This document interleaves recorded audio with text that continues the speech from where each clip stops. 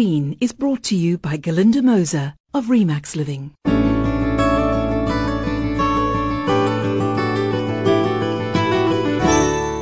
Hello and welcome to Being Green. I'm Glynis Crook. Earlier this week I was struck yet again about how incredibly lucky, no, that's not even the right word, I think the right word is privileged, I am to live in Cape Town.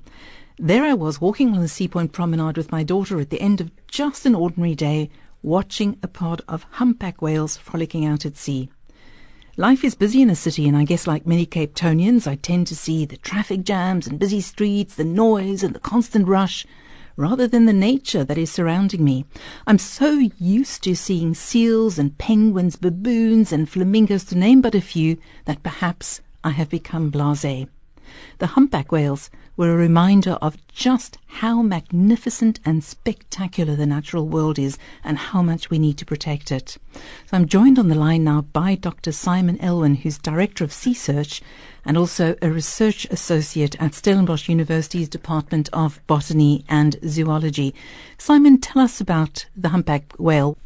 Hi, Glynis. Thanks for having me on the show. Yeah, the humpback whale is probably one of the most populous whales that we have globally these days. They occur essentially from the ice edge all the way up to the equator and in all the oceans. And they're one of the most well-known whales because they're famous for their song, which most people have heard at some point. And we're lucky to have them up both our west coast and our east coast in South Africa. Yeah, in fact, we're going to listen to a bit of their song later. But here in South Africa and elsewhere in the world, they were heavily hunted. And I believe that in 1979, when the South African government decided to ban commercial whaling, there was only something like 600 individuals in our sort of coastal region. So I guess they've made a comeback. I actually don't have any memory of seeing them as a child.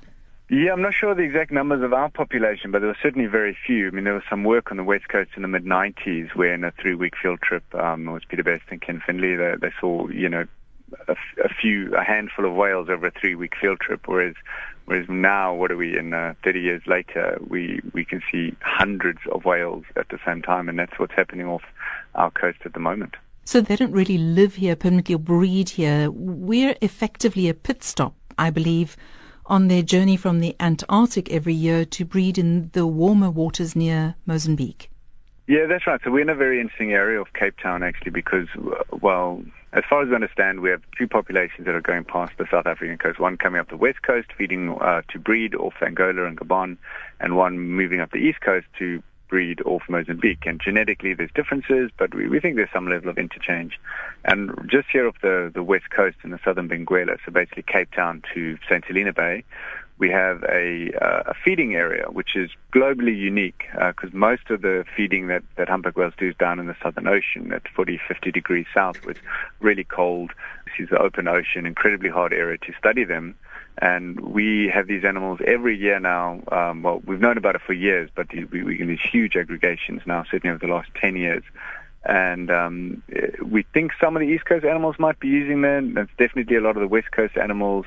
And it's a really amazing area. We get to study feeding humpback whales literally on our doorstep. It is. I was so blown away. No pun intended, because their little spouts were going everywhere when I was walking along the beachfront earlier this week. How much of a danger is shipping, notably in the Cape? Because, I mean, there's a lot of ships around at this time of the year. Yeah, shipping is a major concern. It's something that we flagged multiple times, and you sort of yet to see any formal meetings being raised about the issue. But there are things that certainly could be done, like looking at where maybe it's worth moving shipping lanes a little bit further offshore or reducing speeds. There have been quite a few strandings recently, but that's partly just because there's so many animals. I'm not aware of any being struck by ships this season, but it is happening fairly regularly. And I mean, my greatest fear is a ship plowing into one of those groups of 50 whales in the dark. I mean, that would just be absolutely tragic. Certainly that would be.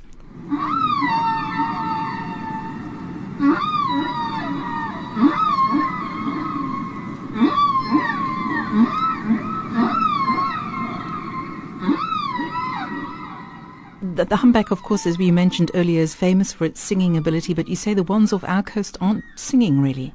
That's right, yeah. So mostly the whale song is associated with breeding. We think it's to do with either sort of males attracting other males or attracting females. It's surprisingly not well understood.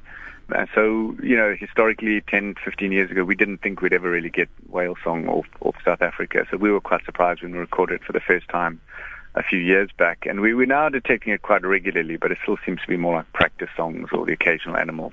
But these feeding groups are making a lot of vocalizations, but they're like feeding sounds or just inter-animal communication. So they're shorter, isolated sounds. They're not these long, repeated songs. So it's really interesting, and again, lucky for us to study these animals undertaking behaviors that normally you'd only see in the Southern Ocean. And if you haven't gone down and try and spot them along the coast, please do go this weekend. It's really the most magnificent sight.